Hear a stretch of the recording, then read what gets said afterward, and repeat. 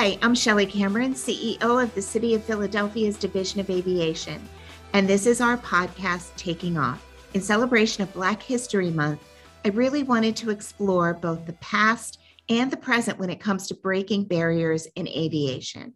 The Tuskegee Airmen were the first Black military aviators in the U.S. Army Air Corps, a precursor of the U.S. Air Force. And for our listeners, many of you know I spent time in the U.S. Air Force. So it's a big deal to me to talk about the Army Air Corps and again, the Tuskegee Airmen. It was because of the Tuskegee Airmen that President Truman ended segregation in the military. Their perseverance, sacrifice, and service helped pave the way for today's thinking that the color of your skin cannot prevent you from being whatever you want to be.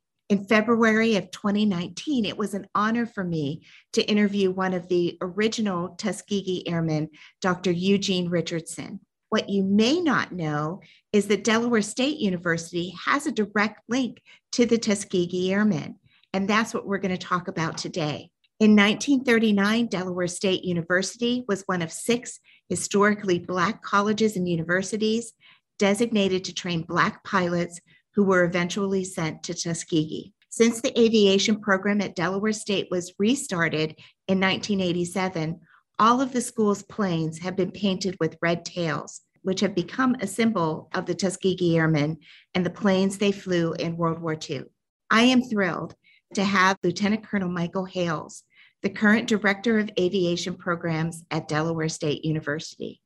Colonel Hales, thank you so much for joining me today. Thank you for having me. This is quite the privilege and honor to be a part of this podcast. I can't wait to talk about Delaware State University, but I really would like to start by you sharing a little bit about your personal background. You know, I think as we got to know each other before the podcast, we have a lot in common. We sure do. We sure do. So my whole adult life was in the military, but prior to that, I was born in Dayton, Ohio. And my dad, well, he's passed on now, but at that time, he was a flight instructor. Growing up with aviation, being around aviation being talked about in the household, that was my experience. When I was age 13, he got a job with the FAA. His first assignment was to go to South Bend, Indiana. We moved a year later after school was out. I remember as a kid not wanting to go to Indiana. I was like, where? South Bend? Where? Yeah. and you know, people ask, where are you guys moving? We're moving to South Bend. Where's that? You know, and didn't want to leave Ohio, but we did and moved to South Bend. I grew up in South Bend, got involved in ROTC while I was going to Indiana University in South Bend. And that started me down the path for coming on active duty, becoming a commissioned officer in the U.S. Army. I wanted to fly jets. I honestly wanted to fly jets. Well, didn't everybody? Well, absolutely. But I got distracted. I got distracted because the Army was like, oh, well, you can do this and all this kind of stuff. And that was kind of cool. And it was kind of cool sneaking around in the woods, acting like you're infantry and whatnot. And the next thing I know, they're asking me, hey, would you sign a contract? And I'm like, sure, no problem. I can do this. And before you know it, you're kind of locked into that pathway. But fortunately, I still got selected for aviation, which was my dream. Sure enough, that's what happened. In 1994, I graduated and then went on active duty, got commissioned. Stayed a little while there at the ROTC department as what they call a gold bar recruiter at Notre Dame. And then June, I think it was, is when we moved down to Fort Rucker for Officer Basics course and flight school. And then a year and a half after that, going through flight school, getting my wings, went on active duty, and the rest, 25 years later, here I am. That's just amazing. So Wright-Patterson Air Force Base with the museum, right? My goodness, yes. And as a kid, we used to go there because they showed movies. I don't know if you remember that. I do. They used to show all these movies, you know, the Battle of Britain, those kinds of things, just really just like, wow. And it was before IMAX screens, of course, but my dad used to take us down there on the weekends and he'd leave us and we would just walk around and read everything and look at all the airplanes. And if they allowed you to get close, try to touch them, and some of them, to go in and whatnot. And I used to think, man, I could fly any one of these. I know I could. And it was so fascinating. You could spend a week in that museum. And then, of course, all the stuff outside. I remember as a kid when Wright-Patt, that Air Force base, it had the museum, but they still had the active duty folks there. And so you could sit on this huge bluff off of the base that overlooked the base and watch the airplanes come in and land and take off and stuff like that. And it was really cool. That was childhood memories for me.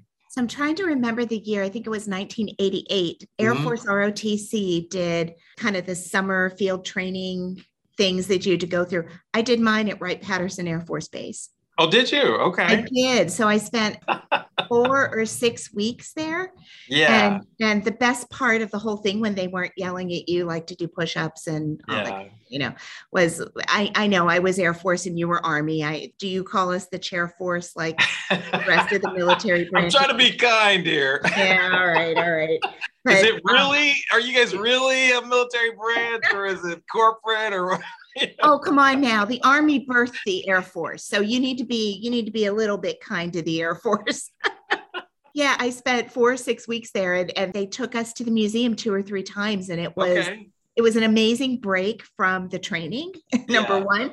But number two, my God, this stuff, the history, it was just amazing. It sounds like the aviation bug bit you pretty early in your life. It did. And to that point about the Air Force Museum, one of my favorite places, believe it or not, in the museum was the bookstore, because back then, it's kind of changed now because, they have all this paraphernalia you can buy, but they used to have these really detailed books about whether somebody's experience, that they wrote, or about fighter pilots or about bomber pilots or airplane specific stuff.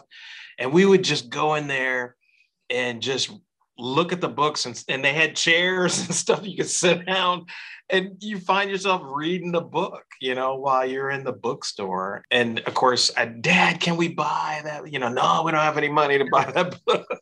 But, and of course, now I go to the Air and Space Museum, or in fact, the last time it's been some years, the last time I was down in Dayton and got a chance to go to the Air Force Museum.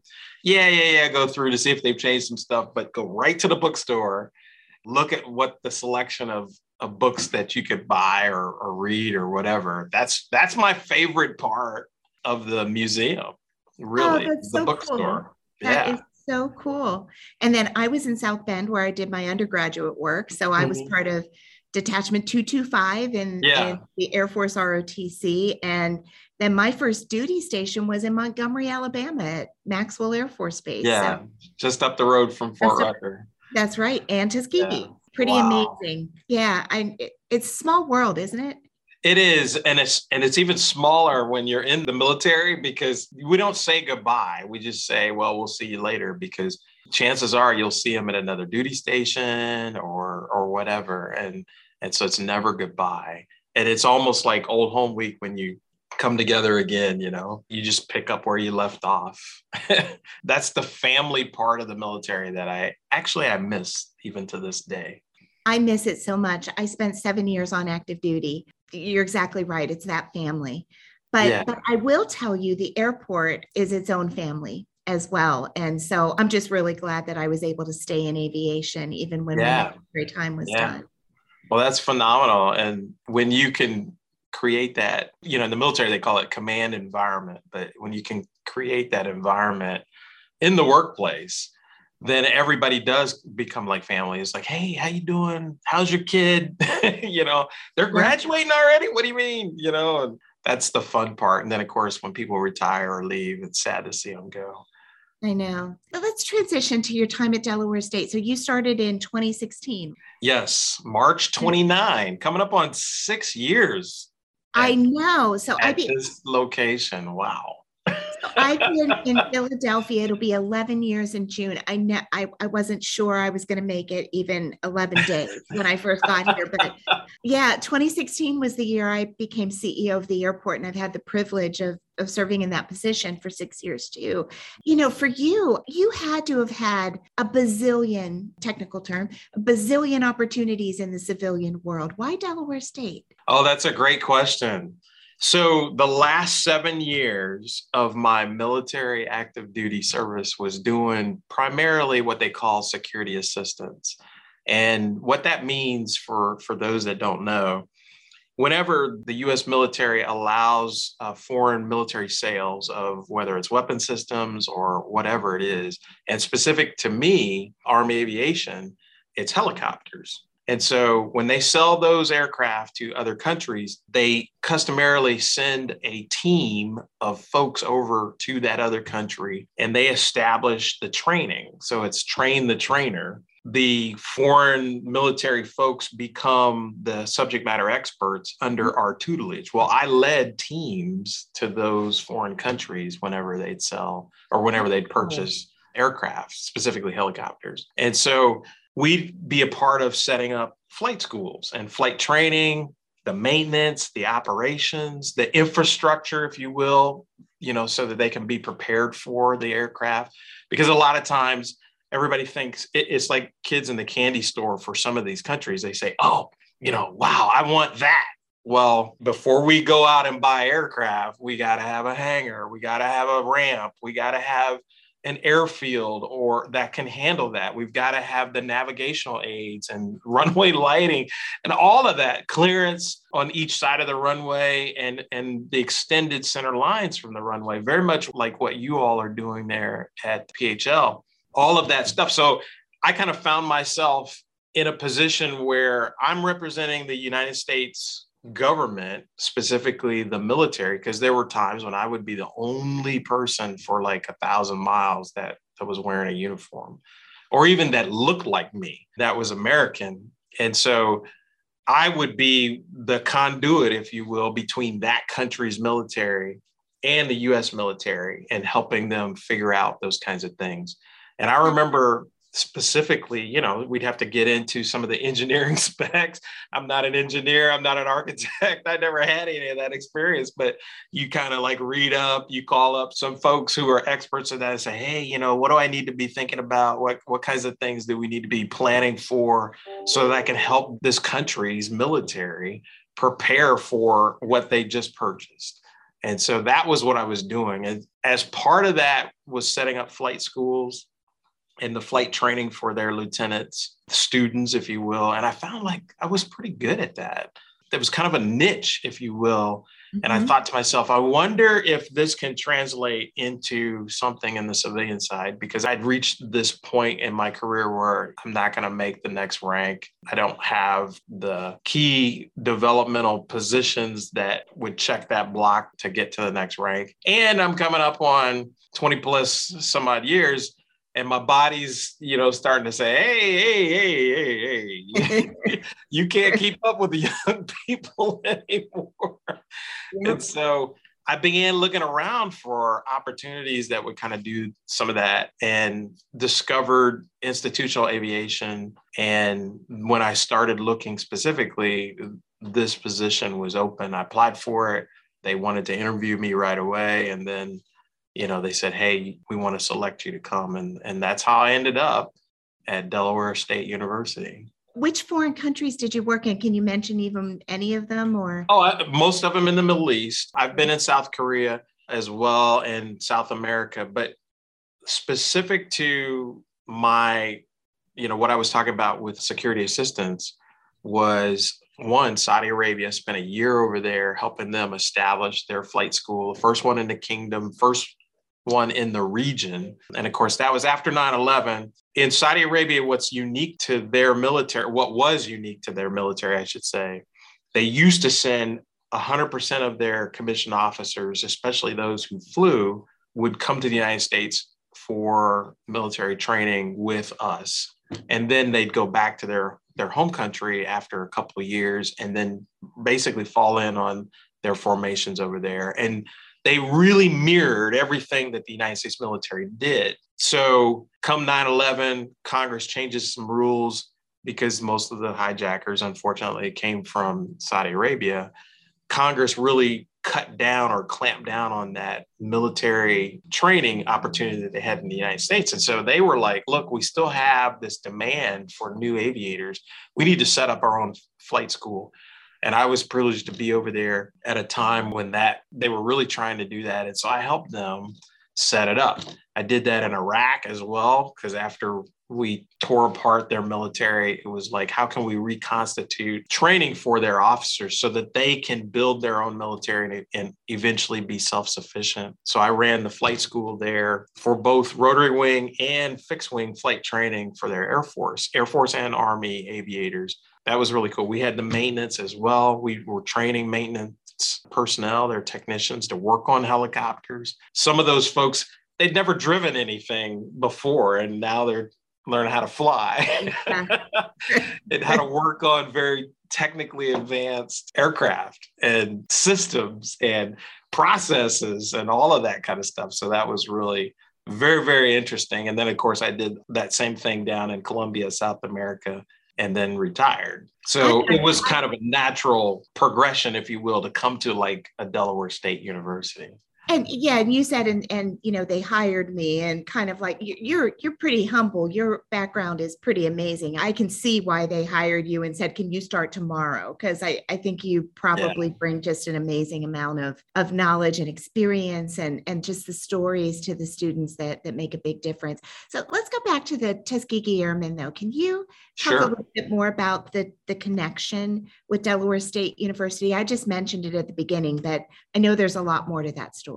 There is, and it's a fascinating story. I'm always excited to tell it. And when I found out, because I didn't know, I must confess, I had not paid a whole lot of attention to the Tuskegee Airmen. I knew they existed. I knew about them, had read about them, but really just, okay, that's great and everything like that. When I came to Delaware State University and especially found out about the connection that we have, it was just like, I got to tell everybody every opportunity that I have. So way back in 1939, there's this winds of war starting to heat up over in Europe. The United States Army Air Corps at the time, because there was no Air Force, they looked around and said, hey, if we had to go to war as part of an Axis or Allies side, what would we have to offer? And they looked around, especially in their aviation assets and specifically pilots, and they were woefully short.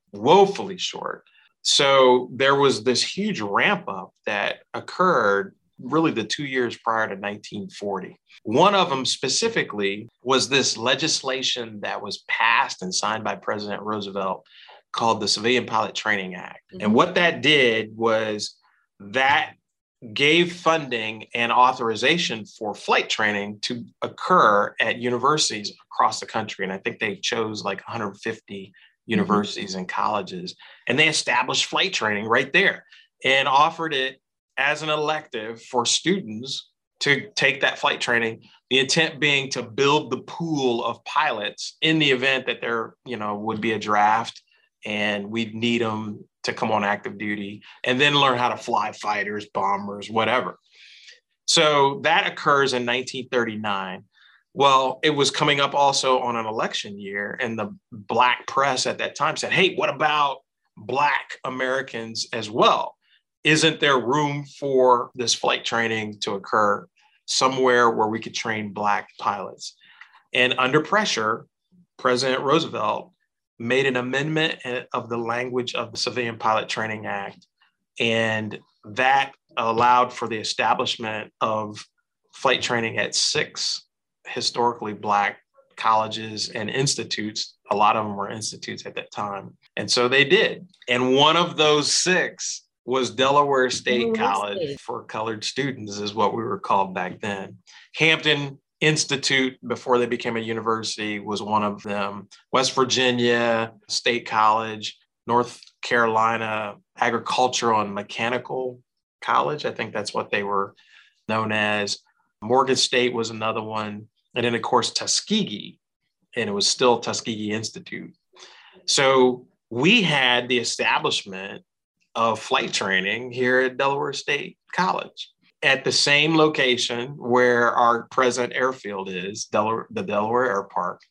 And our students were offered the opportunity to attend and participate in that flight training. And they did. And I have a picture that when I give this briefing, I have a picture showing like one of the classes. And there's quite a few students in the class. So fast forward to 1940, and for whatever reason, they decided to build Moulton Field down there at Tuskegee Institute. And it was Moulton Army Airfield, which is the official name. It was constructed. And they decided to consolidate all the training for Black students down at Tuskegee. And so they closed it here, and students were offered the opportunity to go down and continue their flight training and go into the Army Air Corps. One of ours did. He became Second Lieutenant Maxwell Honeman, and he left school. He didn't even finish college. He left school to go down there. And then, of course, every one of them became known as Tuskegee Airmen until segregation ended in the military with the executive order for Truman. And then the integration of the Air Force became a reality. But that's how it started here at Delaware State College. For what a legacy to have responsibility for. That's really just amazing. Yeah, it is a legacy. And in 1987, fast forward, Dr. Daniel E. Coombs restarted the aviation program. One of the things he thought important, actually his inspiration was the Tuskegee Airmen, and that's what gave him the idea, hey, we need to restart it here. He acquired aircraft. One of the things they did was paint the aircraft with the school colors, but later on, in honor of the lineage that they had with the Tuskegee Airmen, they started painting the tails red. And they did that on one or two aircraft. When I arrived in 2016, we just instituted a new paint scheme completely that incorporated that red tail. And so when we bought aircraft in 2019, all those aircraft had red tails, and they still do to this day. That's our heritage that we honor because we sent students, one in particular, to become a Tuskegee Airman. Now, he never flew fighters. He didn't go in that track. He never went to Ramitelli and part of the 99th Pursuit Squadron and the 332nd. Maxwell Honeman became a liaison pilot to the field artillery, which are the folks that fire the big guns. Oh, yeah. And he was an observer. So he's in a small airplane like a Piper Cub. They called it an L4. And he only had his radio in the aircraft and like a .38 pistol. And this guy and this is what they did. They would fly ahead of the forward line of troops, right? The front line. So they're over enemy territory, low, usually just above treetop level. And when the guns would shoot, they'd shoot 6-8 miles, right? He's out there spotting those targets, saying, okay, adjust to the right or left or, too far. And yeah, that's what he did the whole war. Wow. And what's so interesting, I have his transcript for when he was at Delaware State. Oh. And some of the grades that he got weren't very flattering, right? And the pilot training grade, he got a C. I think to myself, this guy got a C in that. But he survived the war doing that. Wow. And, I'm sure he got shot at. I'm sure there were times when he was like, this is crazy, what I'm doing. But he survived and he did really well. And he was really accurate. In fact, one of the things I want to do, I don't know how I could do it, but I want to do the research of some of those artillery units that he supported to see how accurate they were when they were shooting on targets, because it probably had a lot to do with him and him out there basically alone and unafraid. Like if he got shot down, he's in bad guy territory. He really is. By himself. That is unbelievable. Oh man, talk about just tenacity, overcoming barriers, and even in Europe, there was still this whole racial, especially with the white units, because they were still segregated back then. They couldn't go into some of the officers' clubs over there. They had to establish their own. And all of that stuff was still happening. And here he's doing this extraordinarily brave thing as a liaison pilot, flew thousands of hours doing that kind of thing, and came back, could not get a job at an airline or as a professional pilot. And so he ended up working for the post office until I think he died in 1994 is when he passed. What a story, though. Yeah. What a story. And so when you think you got problems, right? That's right. Well, you'll laugh at this, but we had a friendly fire shoot down when I was stationed at Incirlik Air Base in Turkey. That. Yeah. 2 helicopters. Yes. Oh yeah. Black Hawk helicopters, by the way. Black Hawk helicopters. I flew. Yeah. Yeah. And so, by the way, I actually flew in a Black Hawk helicopter while I was at Incirlik a couple of times. So great respect for the Army helicopter pilots. But no, it was unbelievable when you think about the danger that he put himself in as part of that. Every day, even when the weather wasn't really, conducive for flight training, he's out there right above the treetops, flying around, dodging birds and and bullets. and he couldn't get a job when he came back. And could not get a job as a professional pilot when he came back. Yeah. Wow. Yeah. Well, I'm glad things are changing slowly, but changing for them. And it's wonderful to see you in this position in Delaware State, to have you be able to extend the legacy of his work. So can you talk about the aviation program that you run at Delaware State? I'm embarrassed to say I don't know all of the different parts of your curriculum. Oh, well, I wish I had $1 for every time someone said, hey, you guys got an aviation program? Can you tell us about it? I'd be a rich man. I tell you, I'm thrilled with what we're doing. Our aviation program, first of all, we have 2 concentrations. One, which is the most popular, is the concentration for professional pilot. Like McDonald's does burgers really well. They don't do pizzas that well, but burgers, that's what they're known for. We're known for producing future airline pilots at Delaware State University in our aviation program. We brag that within 12 months of graduation, 100% of our professional pilot concentration majors are sitting right seat as a first officer within 12 months after graduation. That's phenomenal. And that's been that way. Even the couple years before I arrived, and then since I've been here, that's just been the huge, what I call sucking sound of the demand for pilots. Airlines are parking airplanes in a lot of places because they just don't have enough pilots on hand. Scott Kirby, the CEO of United, testified just as much to Congress that, hey, this is a problem. And because of COVID, it really has exacerbated that shortage. And how that exacerbation occurred was COVID happens, everybody stops flying. And so the airlines, not really wanting to furlough everybody, offered a lot of early retirements for folks who were, there's a mandatory retirement age of 65. So they were offering everybody who was 64 to 60, they were offering them early retirements. And the early retirement was the same as if you retired at 65. So a lot of them looked at that and said, hey, you know what? That's my incentive. And they retired. So as things started coming back, that whole group of first officers then became captains, right? Because they vacated those seats. And then they started hiring from the regionals. Those captains moved up to the first officers at the majors. Those first officers at the regionals moved across the aisle to captain spots. And then they're like, hey, we need first officers. At the time, the schools, institutions like mine at Delaware State University, others that have aviation programs, we're not just across the board in the United States are not producing enough graduates that are qualified to go off and become first officers. So there was already that shortage.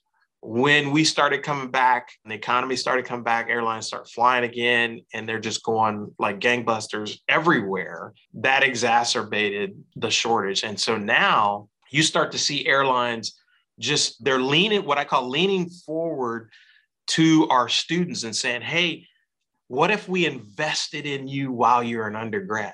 and paid for your flight labs, which is the most expensive Yes. expense. Now we have people doing that, and not trying to give a shout out to anyone in particular, but Alaska Airlines is currently doing that for 3 of our students. They interviewed them and they said, hey, we want to invest in you while you're an undergrad by paying your flight lab fees. And they're for the rest of the time. All you got to do is have a private pilot's certificate and we'll take care of the rest. And think about the mental burden that releases for the student, their family, mom and dad who were like, how are we going to pay for this? Goodness, the student loans that you no longer have to incur, that's phenomenal. And so that's now the new normal when Alaska did that. And so we're hoping that other airlines, and I predict they will follow suit, because that's the biggest hindrance for students to become professional pilots. We need to get you connected in with American Airlines, our hub carrier at PHL. They would be incredibly interested in something like that. Oh, and I'm waiting for that phone call. Trust me. That's the new normal. It's gotten beyond, it used to be, let's do a memorandum of agreement or something like that. And you can use our logo, we can use your logo. And that was it. Now, I truly believe that the airlines are looking at flight schools and aviation institutions, and they're saying, if we want them to come to us, we've got to help them in the process rather than wait until they've spent all their money and they're in debt up to their ears, and then throw bonuses when they get hired that are only going to raise their taxable income. You go from eating ramen noodles to now you're, first year, some of them $165,000 first year. Great. And that's incredible. I love the fact that I'm at a university where we help students achieve that. And we know that we're changing lives. We know that we're changing socioeconomic statuses, not just for them, but for their parents and for their family members and that next generation. And we still have students here who are first-time college students in their whole family. And I think about that, and it almost makes you want to weep, because here, it's 2022.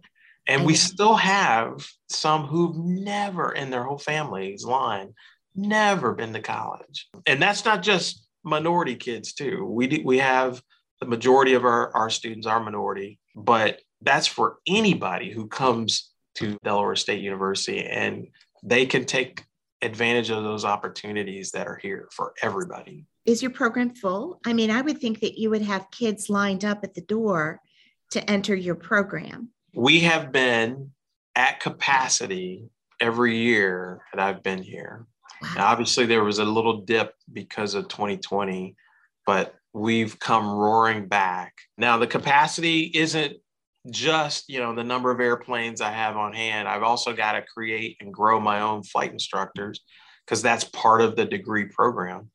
And so the capacity right now is, if I took another 50 students tomorrow, I wouldn't be able to take them and fly them right away, because I just don't have enough flight instructors.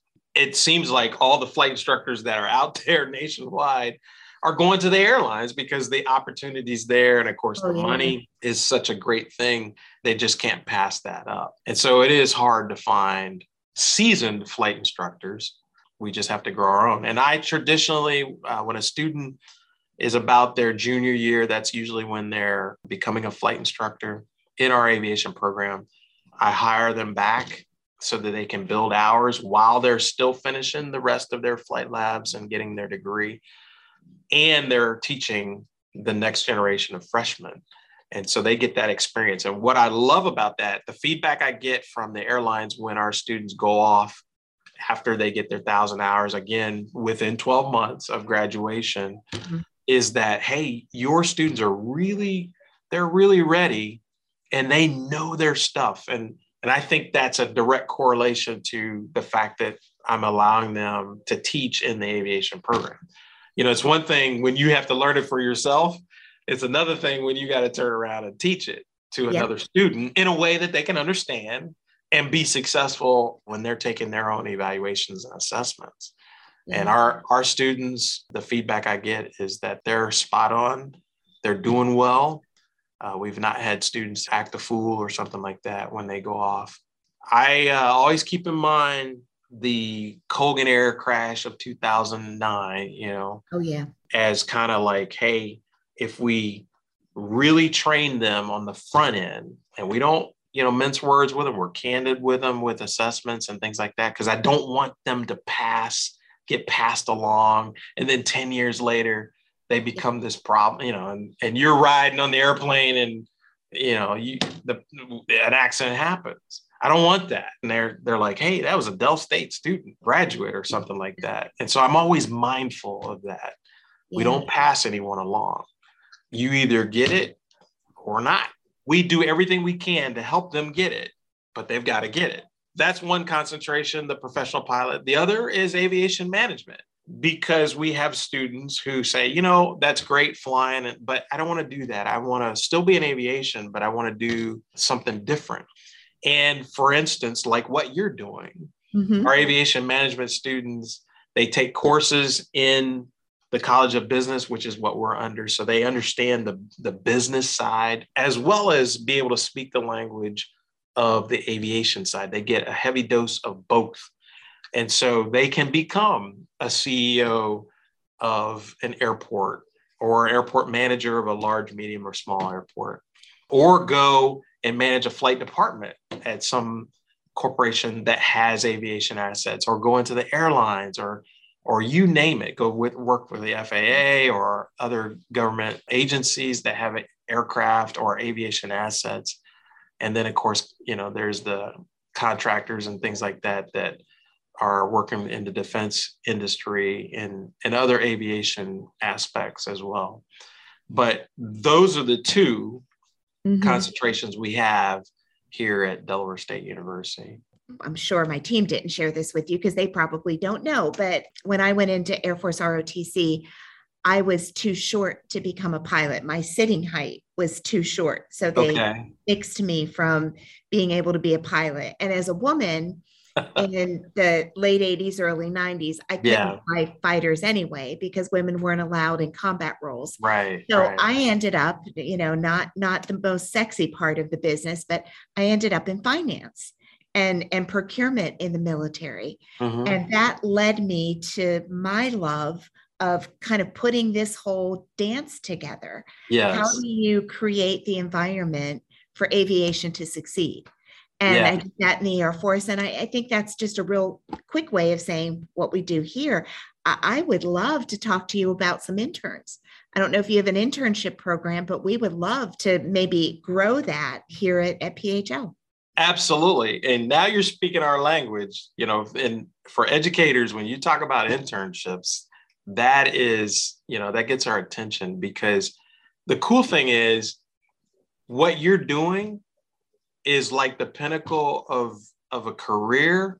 And that's what our aviation management students kind of aspire to, and I would love to have you come down and talk to our classes as a guest lecturer to kind of talk about your experience, your pathway. And then, like, if I were in your shoes right here, what would you do? Or how would you recommend even to a student? Would love to do that. And of course, internships. We've got our graduates that are working for you up there. I know. Yeah.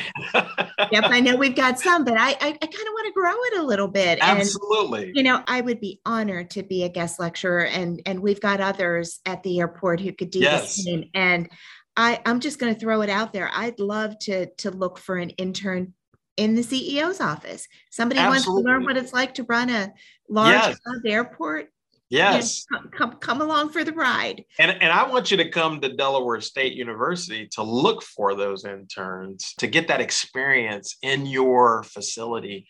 Is just fascinating. There's so many jobs. Most people think, oh, well, aviation. Okay, so pilots, maintainers, flight attendants, and baggage handlers. That's about it.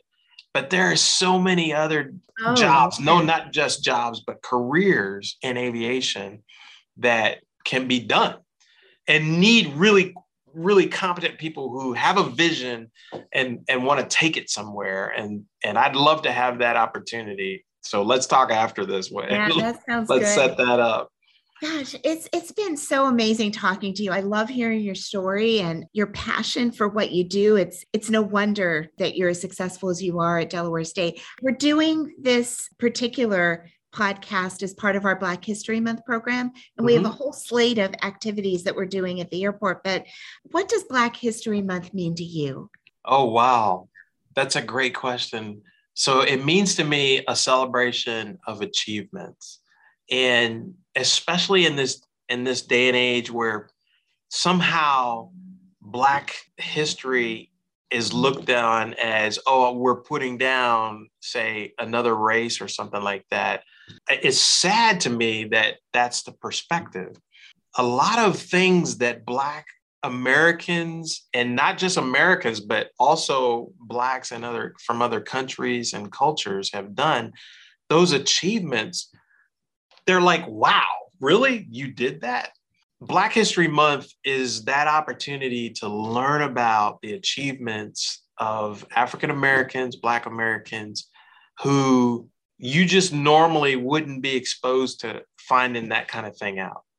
And I look forward to it personally because we have all these articles that are written by various magazines. And so my focus is aviation. That's what I pay attention to. That's my muse, if you will.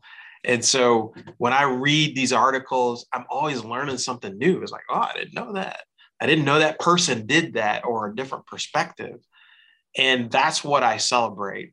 One of the things that I'm doing with my class is I find articles, from all these magazines or that are written in the news, and I try to expose them to it. So I'll print a link and send it out to my class, my university seminar class, which is made up of our freshmen.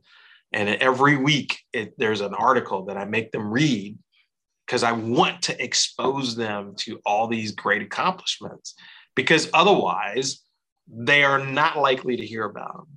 And there's some really cool things that have happened.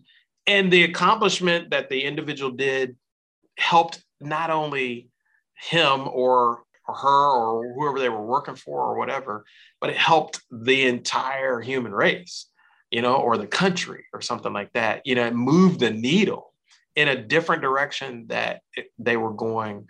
And so those are the things that I celebrate about Black History Month. Oh, that's great. How did you get into aviation to begin with? How did that love of aviation come about for you?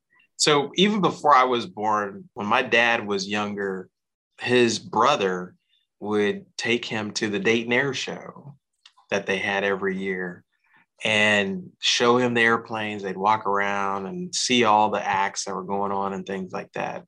And I think that was where Dad first said, you know what, this is something I eventually want to do. He ended up getting drafted in the early 50s into the Army. And he only did 2 years, but he got the GI Bill. And he decided to use the GI Bill to learn how to fly. And he worked for this guy. He owned a bunch of vending machines, and his company would restock the vending machines. And the guy owned an airplane, of all things. Jeez. And Dad boldly asked him, said, hey, can I use your airplane to get flight training? And the guy said, all right, I'll tell you what, I'll make a deal with you. As long as you put the gas in it and the oil, I'll let you do that. I don't want to ever show up and it not have fuel in it. And so Dad did that. He learned how to fly, got all his ratings, became a flight instructor. Wow. When we came along, Dad was working at Greene County Airport in Ohio, right just outside of Dayton. Yep. And as a kid, sometimes he'd take us to the airport. And what was really cool was when he was in an airplane doing flight instruction that had 4 seats, and he'd ask the student, hey, you mind if my kids jump in the back? And the guy, sure, no problem. So we jump in the back, and I loved that, watching out the window and looking around and feeling how the airplane felt. I knew at age 6 I wanted to become a pilot. It just, was fostered. Dad started me with flight instruction in a little air coupe. This airplane, it flew just like you drive. It didn't have any pedals except for a brake pedal.